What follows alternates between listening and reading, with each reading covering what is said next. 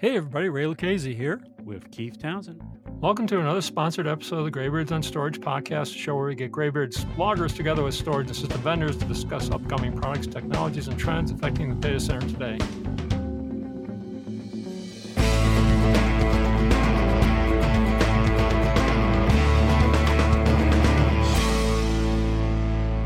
This Graybeard on Storage episode was recorded on November 23rd, 2020. We have with us here today Jim Handy, General Director of Objective Analysis. Jim's been on our show a number of times before and recently attended and moderated the Flash Memory Summit 2020.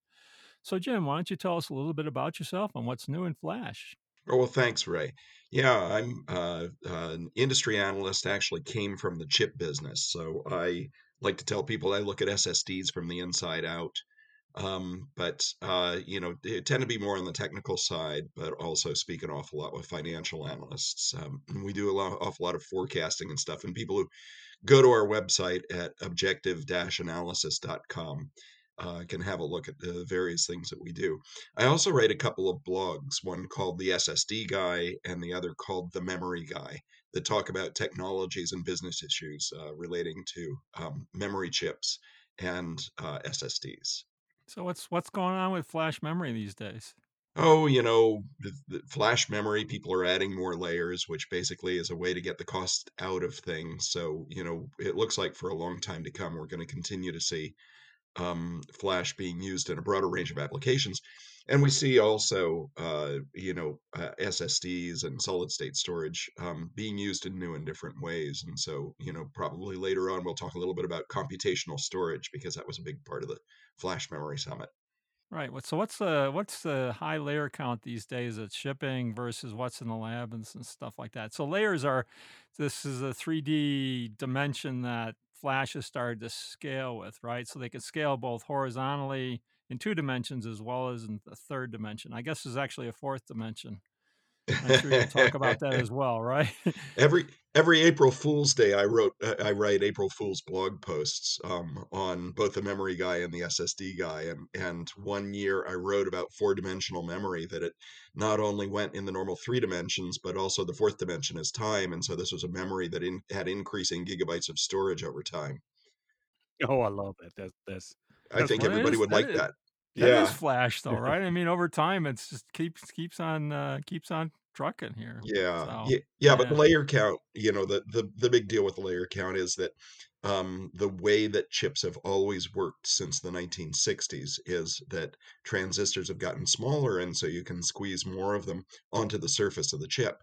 And nobody ever really thought about going depth-wise into that. At a certain point, flash memory became incapable of, the transistors became incapable of shrinking anymore, simply because of the fact that they ran out of electrons. They wouldn't be able to take a smaller thing and put enough electrons on it to tell whether it was a one or a zero. And so somebody came up with the genius idea of building layers of NAND. And so that's how you end up with these layer counts. You asked about how many layers there are. And the bulk of what ships today is 64 layers. 64 But layers, okay, yeah. yeah, oh, it's, people are guessing how many layers it can go up to, and basically nobody has any idea when they're going to run out of steam with this thing. But the the Hynix is shipping 128 layer device. A few other companies are shipping 96 or thereabouts layer devices. They don't have to go with binary numbers. And Micron, yeah, Micron's got one that's now 176 layers, which they claim to have started shipping in November. No kidding, and that's like so and that can be TLC or the other QLC or something like is it possible to have MLC, 3D layer and 3D. Yeah, actually, the 3D makes it easier to do MLC than with the other ones. Something that happened when, I told you about the number of electrons getting down to a certain point when the transistors got too small. When these guys went to 3D, all of a sudden the transistors got enormous again. And the larger a transistor, the more electrons you can store on it, then the easier it is to differentiate between these different levels in the multi-level cells. So with 3D NAND, for the first time, you've seen every manufacturer be able to ship QLC, which is 4 bits per cell. and some are already talking about PLC, which would be 5 bits per cell. So help us. So I hear these terms. I kind of get MLC, QLC, TLC, and I get the attributes of their durability, performance, etc. But where does a technology like 3D XPoint and these other memory types, kind of intersect with these terms? Well, good question, Keith. I would like to say that 3D Crosspoint, first of all, it's a very different kind of a 3D than 3D NAND, but also, just looking at how it plays in a system, is there are some people who think is 3D Crosspoint a threat to 3D NAND? And it's not, because 3D NAND is always going to be significantly cheaper per gigabyte to manufacture than 3D Crosspoint. 3D Crosspoint is actually something that people will start using as an alternative to DRAM in a number of systems. And it also will allow them to reconfigure it, but I can touch on that later. As far as the difference between the 3Ds and these things, though, 3D Crosspoint, the Crosspoint thing is what's really key on this, is that you pattern rows of bits all side by side with each other. And then above that, you layer another pattern of rows of bits 90 degrees offset from the bits that were below them. And that allows you to make a really dense and really high speed memory. With 3D NAND, you don't do anything of the sort. With 3D NAND, what you do is you build this layer cake with 176 layers or whatever, a whole lot of layers. And then you bore holes down through the layer cake and put all kinds of fancy lining materials on the walls of the holes. And all of a sudden, those holes become strings of bits. And so 176 layer NAND becomes 176 bit cells, which with MLC, it would be twice that. With TLC, it would be 3 times that many bits. And with QLC, it would be 4 times that many bits in a single string. So does that enable like faster? Is the reason why 3D XPoint faster is because of lower latency between the bits? Yeah, it's Yeah. also a faster technology, Faster to scale or faster to access? faster to access. The What? the way that you get to the bits in NAND flash is really clumsy. That what you have to do is you go to that string, the vertical hole thing, and you say, okay, I want to know what's on one of the bits on that entire string. And so you turn off all of the layers in the layer cake except for one. And then that whole string is dedicated to reading just that one bit. That's actually, a faster part because you're reading it. The writing is incredibly slow. It can take like half a second to write a flash bit. And the reason why is because you're using quantum tunneling, which is a process, a probabilistic process, where you're pushing really hard on it by putting a high voltage on it, somewhere like between 15 and 20 volts, and then waiting for electrons to jump across a gap that they don't want to jump across. Hmm. And the gap is high enough to prohibit, minor errors in writes, but if with enough voltage, you can actually do the write. Half a second to write a bit? Yeah, No way. yeah. No way. It's really No way. slow. Well, that's why they got all this DRAM and other stuff surrounding it to buffer the write activity. Yeah, Still, they I never realized that. So 3D NAND is actually quicker to access because you've got all these layers and all that stuff, I guess, huh? That's Yeah, interesting. but I think what Keith was asking about was the 3D Crosspoint and why it's faster. 3D Crosspoint it doesn't use flash technology, which 3D NAND does. It uses instead something called PCM, which stands for phase change memory, and let's not get into that. But PCM can switch from a 1 to a 0 and a 0 to a 1 really fast. It does it in somewhere in the order of 3 nanoseconds, 3 billionths of a second. And Now it's that symmetric, right? It can read and write pretty much at the same speed. well, it's more symmetric than NAND flash, but it's not Okay. symmetric itself. It's about 3 times. It takes about 3 times as long to write as it takes to read. Oh, okay. Yeah, Hmm. all of these Interesting. technologies are incredibly ugly. They Yeah, Ugly. that yeah I'm thinking through. We usually just see this at the interface level, Yeah. and you can hide. It doesn't matter if you have a Optane drive or drive from Samsung or whatever. I get that SATA or NVMe interface, and the story ends for me for the most part, other than knowing that I shouldn't buy QLC. Previous to last year and a couple other vendors, I shouldn't buy QLC for enterprise workloads, which is starting to kind of dissipate as a theory. But other than that, you never bother to look past the interface itself.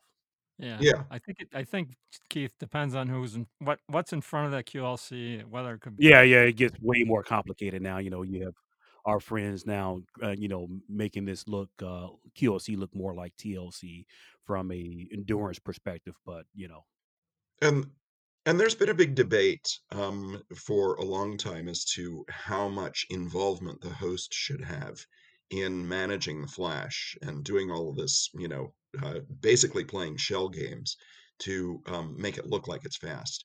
Um, there, yeah, there's the open channel SSD, which is something that certain hyperscalers really like. I think that Baidu was actually a big champion of this some time ago.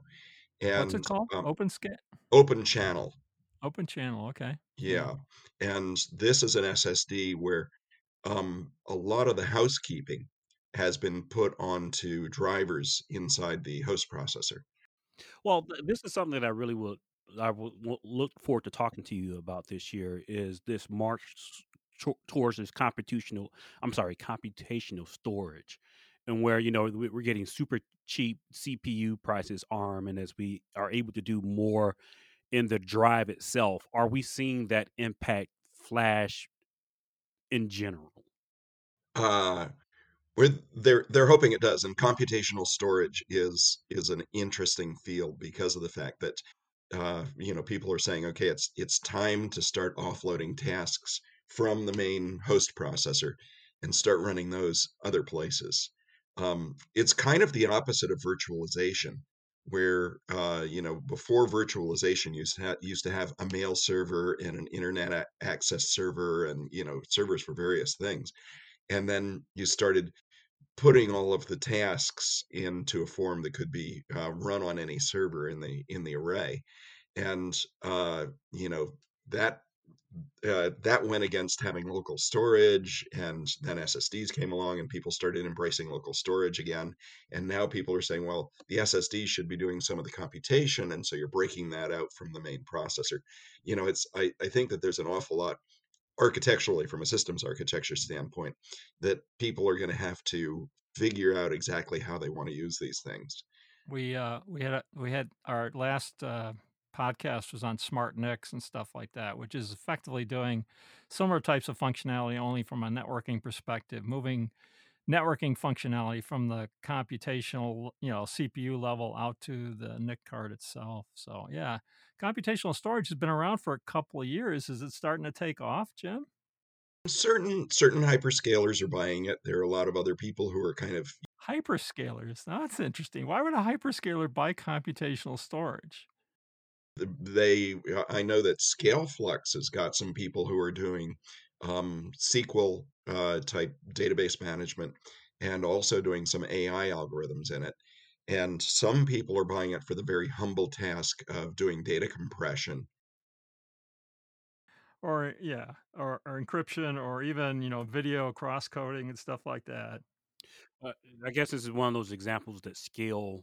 You know, if there's a instance where I can save a penny of cost or a fraction of time, computational storage makes sense at these fringes because you multiply that by a billion users.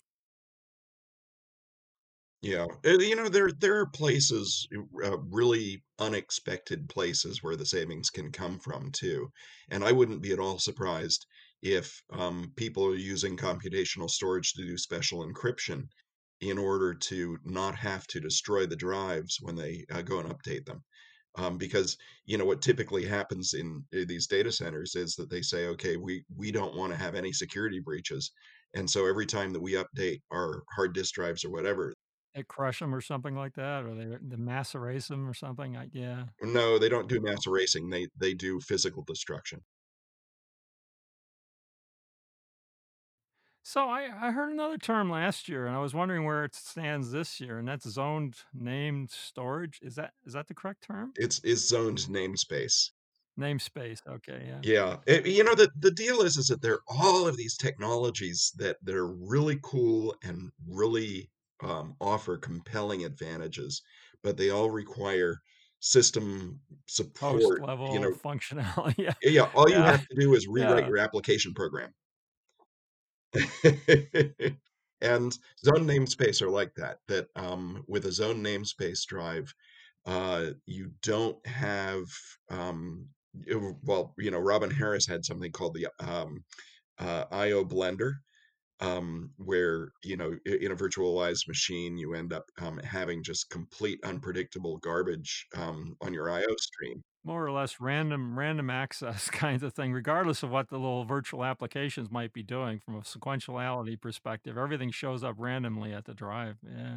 And it gets to be more of a problem as the capacities go up. Yeah, you know, and it was a bigger problem with hard drives than it is with SSDs because SSDs are a little bit better at random workloads, but SSDs still perform better with sequential workloads than they do with random workloads. And so then the question is, what can be done on the host side to make things, to make the SSDs understand what's sequential or what was originally intended to be a sequential and what is not. And communicating that information to the drive, right? Yeah, yeah, yeah, yeah, yeah, yeah. Yeah, and so its own namespace, it's like everything from this particular program that is being written has, some kind of a flag with it that says, "Okay, this is for that program," and so it's probably in sequence for that program, even though it's intermixed with stuff. When I first heard about zone namespace last year, I thought this was a way of, taking a single drive and letting multiple hosts access that drive at, NVMe speeds. But then this year it started coming back to this sequentiality. So it's more like a shingled magnetic recording solution kind of thing. So if you want to have sequential workloads on your disk drive, or in this case, your SSD, you want to use zone namespace? It seems like it's almost more important for the sequentiality aspect than the multi-user aspect. It is, but they're intertwined, is that your t if the IO blender happens because of the fact that you've got multi-users. And, you know, that's something that's actually caused by virtualization. Yeah, so it's effectively in a single system, you end up creating this distributed system problem in which you're using the same underlying storage. That storage looks like a SAN, but it's not.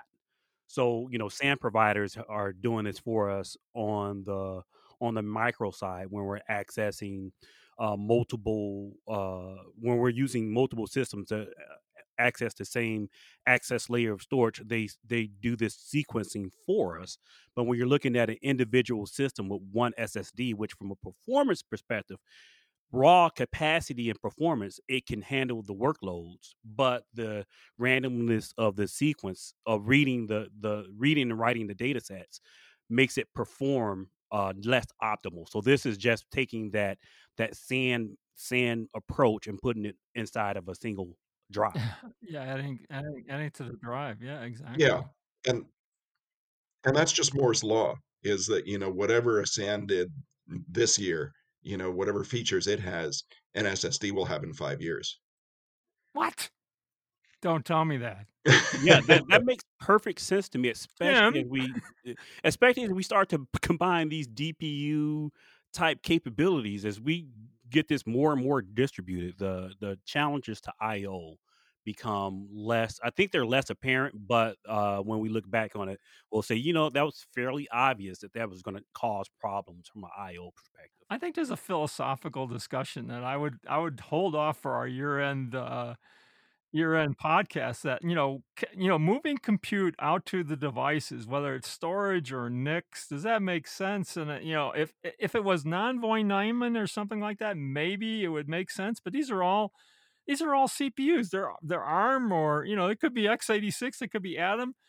I don't understand the logic. We should have it's a broader discussion than just computational storage, but it's certainly, a significant, significant example, I would say. So, Jim, this does bring up a good point back to like the core concepts of Flash. We're getting denser Flash with all these layers. We're getting more capacity in a single wrapper, and we're asking more of it because we have more of it. What impacts are we not seeing that's obvious from from the Flash from an industry perspective? Um, Boy, the impacts we're not seeing. I actually think that we are seeing the impacts that what's this computational storage thing is in response to a problem that you've got the capacity in the SSD increasing at, an exponential rate, which it always does. It doubles every 2 years or so. And you've got the processing power in the server increasing at a kind of a similar rate, and then you've got the network increasing at a slower rate. And so, how do you deal with that? And I remember back in the 70s hearing somebody tell me something one of his professors at Caltech said, which was the bandwidth of the channel needs to be, it can be inversely proportional to the computational power of the nodes at either end. That basically, if you've got really smart things, they barely need to communicate with each other. If you've got just basic dumb storage, just bits on one side and all your computation on the other side, then you need to have an awful lot of communication bandwidth between the two. And so this is just kind of a ramification of that, is that this, storage is getting bigger and bigger and bigger. And how do you make it not need to communicate at that level with the server? This becomes even more important with IoT and devices at the edge, which, they could be in network light environments and stuff like that. So you've got to do some more and more intelligence with those devices in order to be able to transmit across, the WAN and stuff like that, or satellite radios or whatever. It's an Yeah, every interesting time we problem. think we've defeated data gravity, we get more gravity. Yeah, yeah, well, that's extremely interesting and stuff. It's so I was surprised when I saw the initial announcement for Flash Memory Summit that they were going to have a keynote on DNA storage. What's with that, Jim? They were actually kind of testing things, I think, when they put that together, because they had keynotes from a number of kind of offbeat sources. But the DNA storage, there are people who are actually doing research on that. Oh God, we had a podcast earlier this year, a Catalog DNA. They're moving ahead fast with this stuff. Yeah. Yeah, it's actually it's got incredibly high latency. I think it takes 15 Oh minutes God, to. yeah, yeah, yeah. Half a day, maybe something like that to write. But no, but the bandwidth is coming up, I guess, right?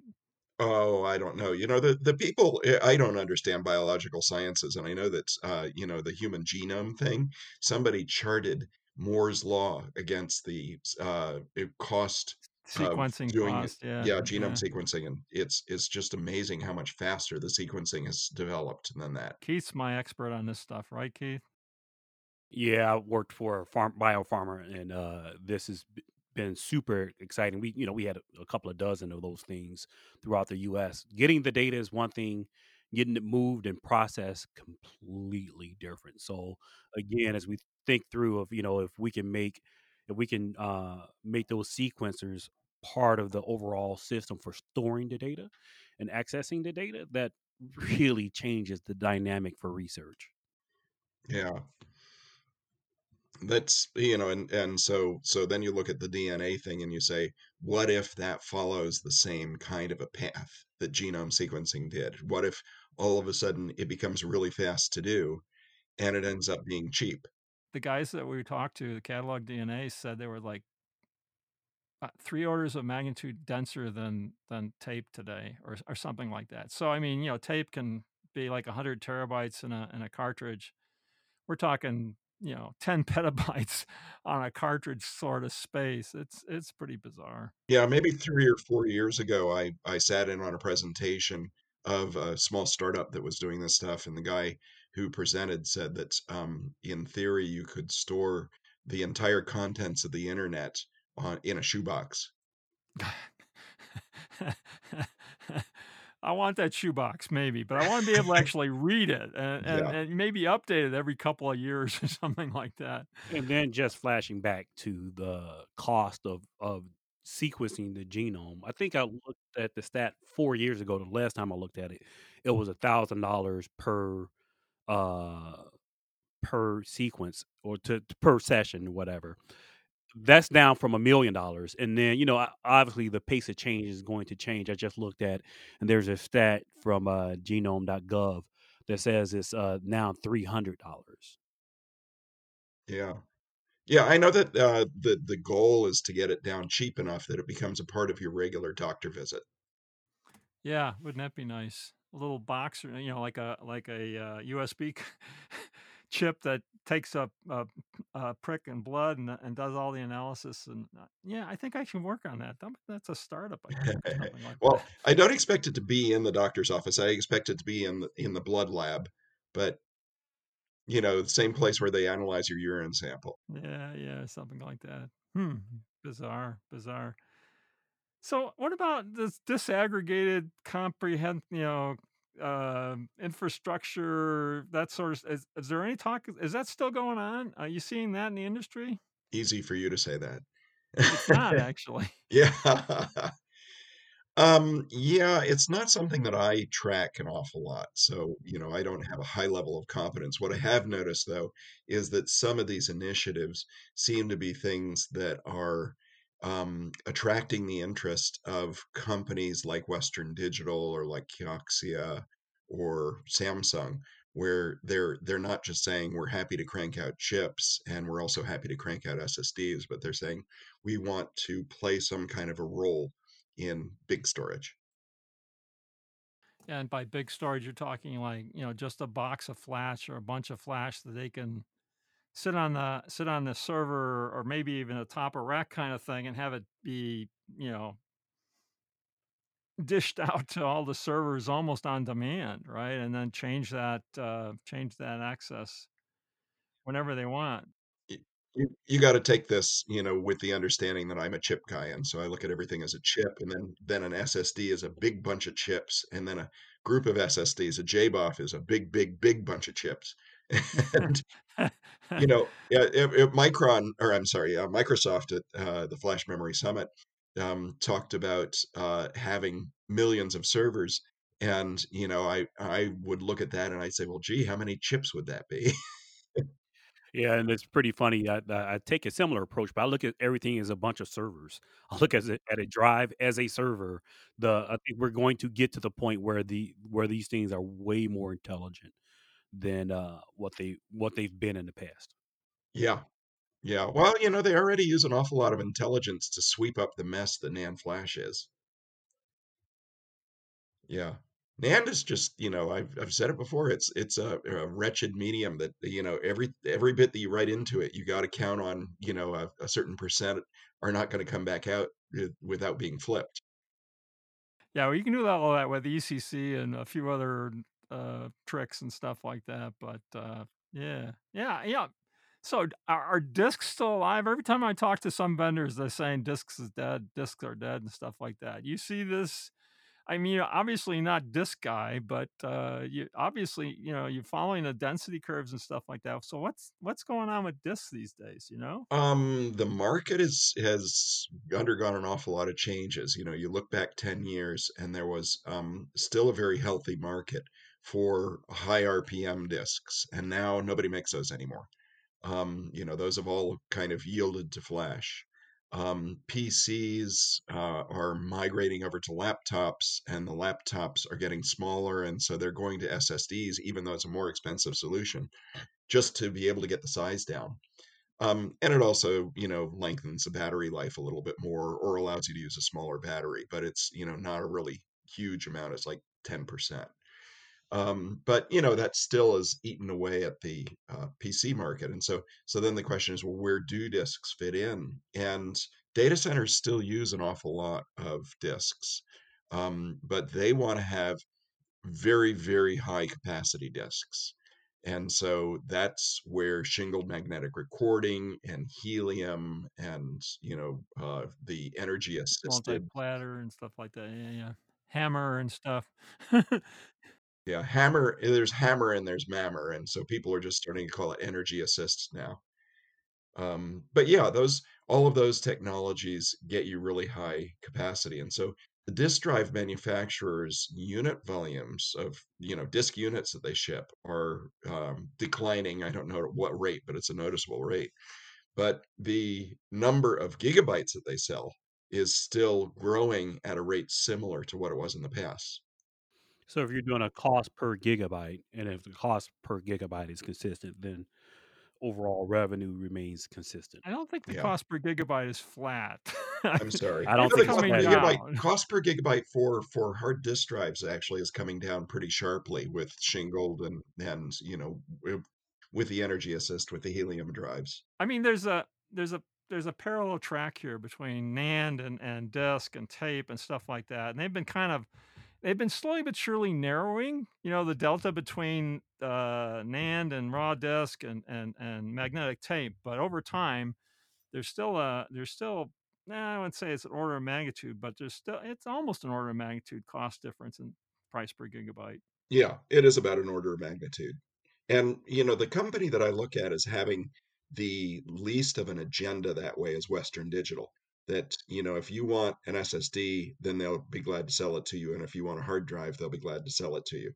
And like 2 years ago, they came out with some curves that showed that through 2028, they predicted that there'd be a 10-to-1 price difference between hard drive and NAND flash gigabytes. So, I take their word for it.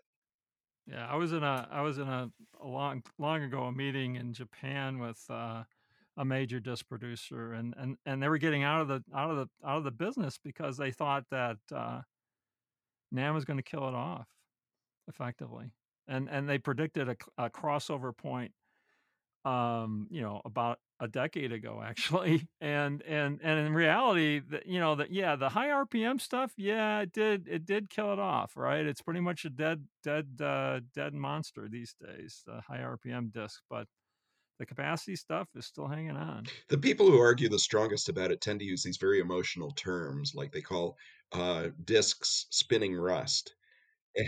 And I one time when somebody said that, I said, okay, well, I represent the contaminated silicon side of this. Right, right. The electron contaminated silicon side. Well, There you no, it's go. not There you go. electron contaminated. The whole way that semiconductors work is you take silicon and make it incredibly pure, and then you put in tiny little amounts of boron and arsenic and things like that. And yeah, where you put them defines where a transistor is.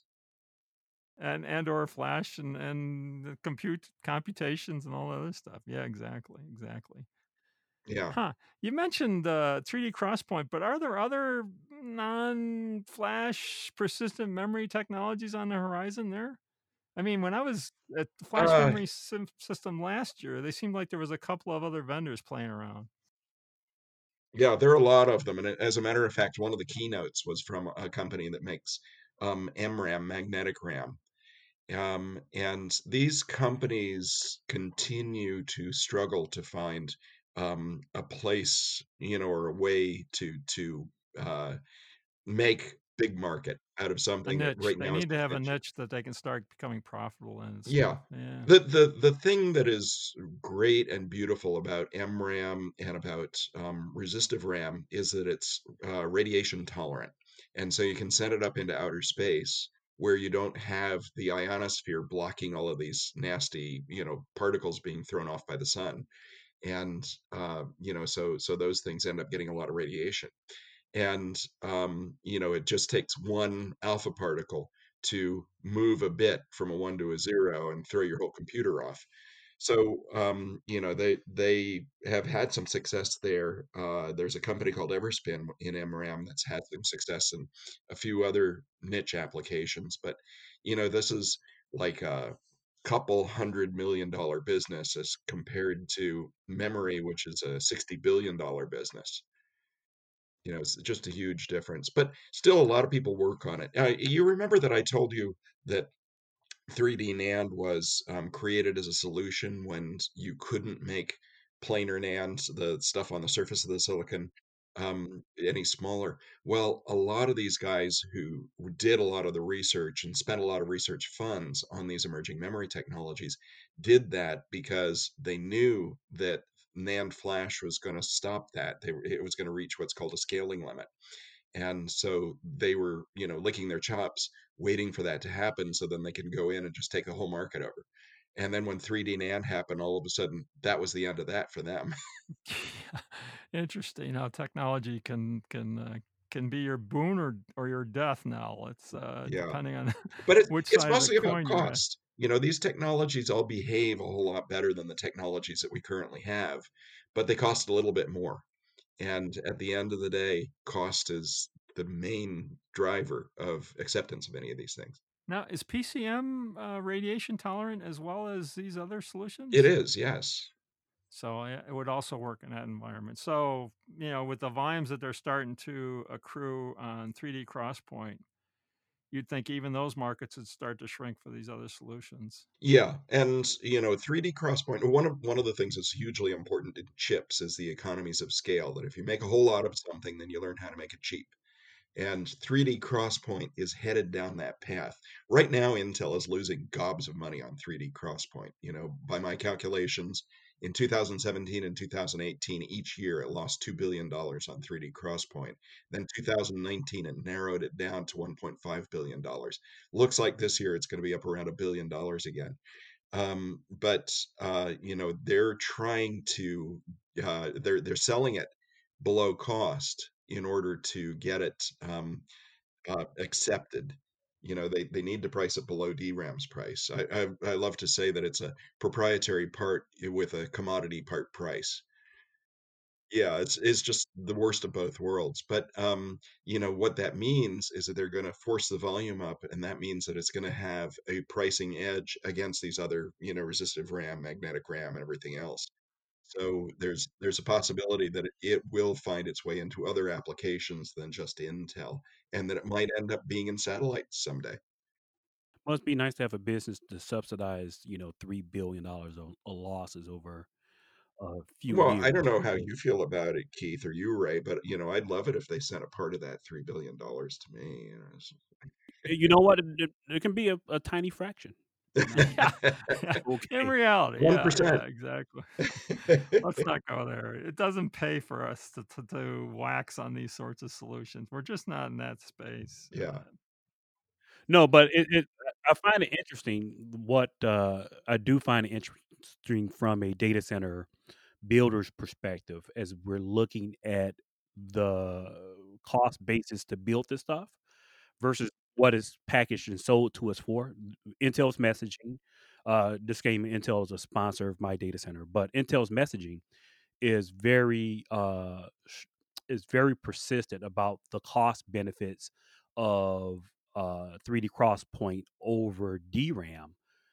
The big question is, can they sustain it? And that is a true consideration as I'm looking at building technologies and data centers for the next 5 years or more. Can I bet the farm on Optane storage is a legit question. Yeah, yeah, and, you talk about betting the farm. The way that you get the most out of Optane storage is by rewriting your application so that they use it as storage. If you rewrite your application and Intel says, "Okay, well, that was fun, let's quit doing that now." Yeah, that's a big deal. So, when SAP is all in on this with HANA and some amazing performance and cost benefits for embracing HANA, but again, these are 2 really big bets.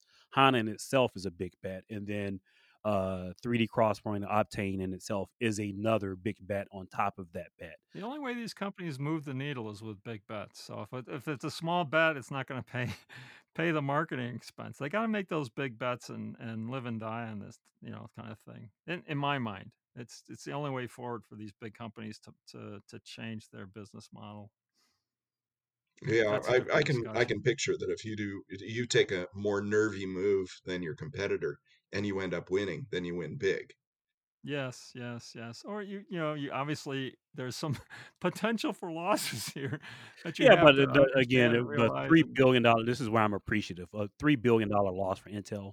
It's not that. It's a lot of money, but it's Intel. it's 4.5 billion according to the last 3 years of what Jim said. 2, one and a Should half, be and 1. 5.5. Yeah. 2 billion in 2017, 2 billion in 2018, 1.5 in 2019. And that's less than a bad acquisition. Oh, yeah, okay, I guess it is. Yeah, funny. I should here put in a plug. We've got a report about emerging memory technologies, and we also publish reports on 3D cross-point memory. And so anybody who wants to go to objective-analysis.com and buy the reports would make me a very happy person. Would make all of us happy, Jim, to see you know, quite frankly. Okay, so what else do I wanna talk about here? There must be something else at Flash Memory Summit that was of interest. So how would the virtual Flash Memory Summit go this year?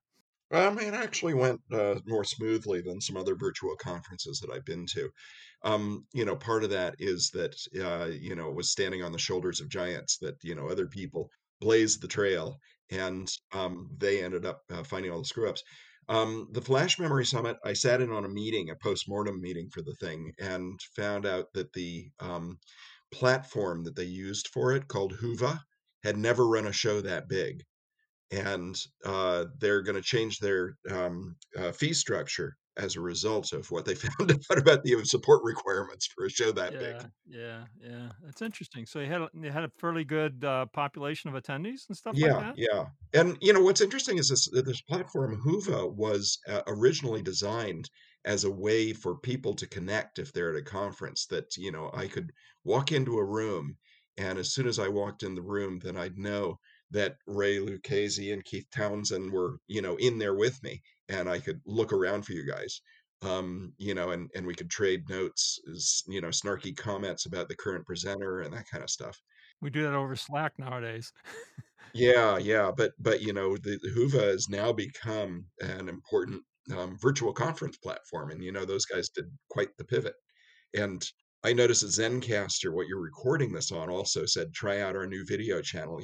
Everybody's finding ways to work around or to improve their business through this year's COVID phenomenon. But but yeah, I'd say that the conference went pretty well. I think that people are still trying to figure out exactly what level of production they want to put into it. That some of the keynotes were, just a kind of a Zoom presentation with a guy's face in a little box in the corner while PowerPoint slides went by, and there were other people like Western Digital I and saw the Western Digital one last night, and it was pretty well produced, I would say. It certainly yeah, wasn't a Zoom thing, yeah. yeah, they had like a camera team, and they did post processing and that kind of stuff.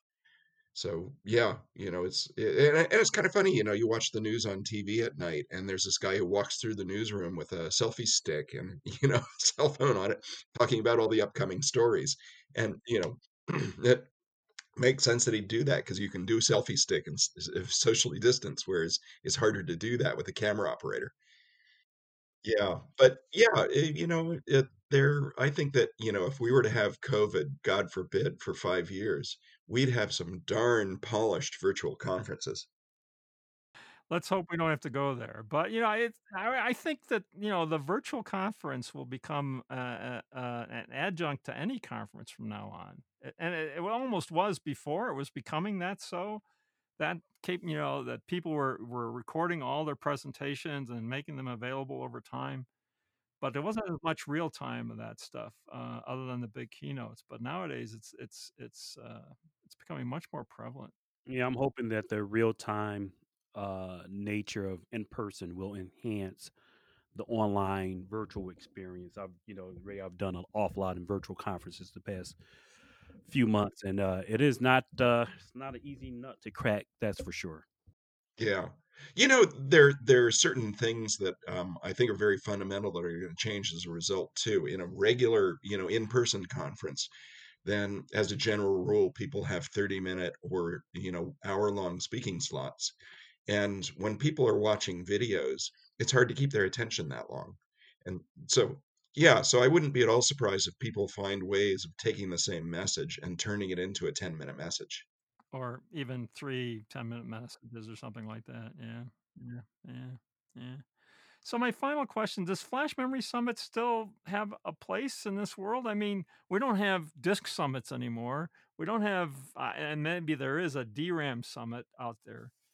At one time when Flash was changing so dramatically year to year and technologies were coming on board and going away, it was pretty important. Is it I just is it becoming a more stable technology, I guess is the question. I think that, you still have an awful lot of innovation happening around Flash. And so it's not the Flash itself that's the big attractor to this conference It's all the any longer. technology Now it's surrounding it. Yeah. yeah, it's what kind of systems, what kind of software are being designed around it. And the people who manage the Flash Memory Summit have from time to time thought, gee, should we change the name? Because this is the biggest storage show rather It than is. just It's being a Flash become memory. largest besides VMworld, I might add, but, yeah, I agree. Yeah, From a yeah. technology perspective, it's the biggest storage technology out there, certainly. Yeah, yeah, and, they're, it started out as a NOR Flash show, which, your listeners might not know what NOR Flash is, but it's basically what's used in little applications, and none of the NOR Flash vendors come to the show, or, the ones who do come because they've got NAND Flash, and they talk about the NAND Flash, but they don't talk about the NOR, so it's kind of funny to see how it's changed that way. I wouldn't be at all surprised if it completely loses being a chip show at all and just becomes a system show. Yeah, I guess my last question is, so when we go to record this next year, what will be the big theme looking back, like from the show? Yeah, well, two things were actually more prominent this year than last year, and that was persistent memory, which basically is Optane, and computational storage. Yeah, I would say computational storage was a big thing. It continues to get some momentum and as I find niches out there where it becomes useful, I think it can be very successful. Or at least I perceive that to be the But case. all the networking stuff is becoming pretty important too, and I'm not sure that there's a venue for really talking about networking by itself. Oh, Keith, maybe we should do a smart, a smart Nick summit. That would probably be right on time if no one has already done it. It seems like a area ripe for You could people just look next. to the Flash Memory Summit for speakers. And moderators, I might add. All right, Jim, this has been great. So, Keith, any other last questions for Jim? No, this has been educational, just like the in years past. Well, thank you. And Jim, anything you'd like to say to our listening audience before we close? Nah, other than shameless plugs and stuff like that, I don't really have any. You All know? right. Well, go ahead. Did you want to do one more shameless plug? No, no, no, no, no, no. I was just, thinking of saying, I do have fun writing blogs, and so, anybody who wants to check out the memory guy or the SSD guy, please do. Okay.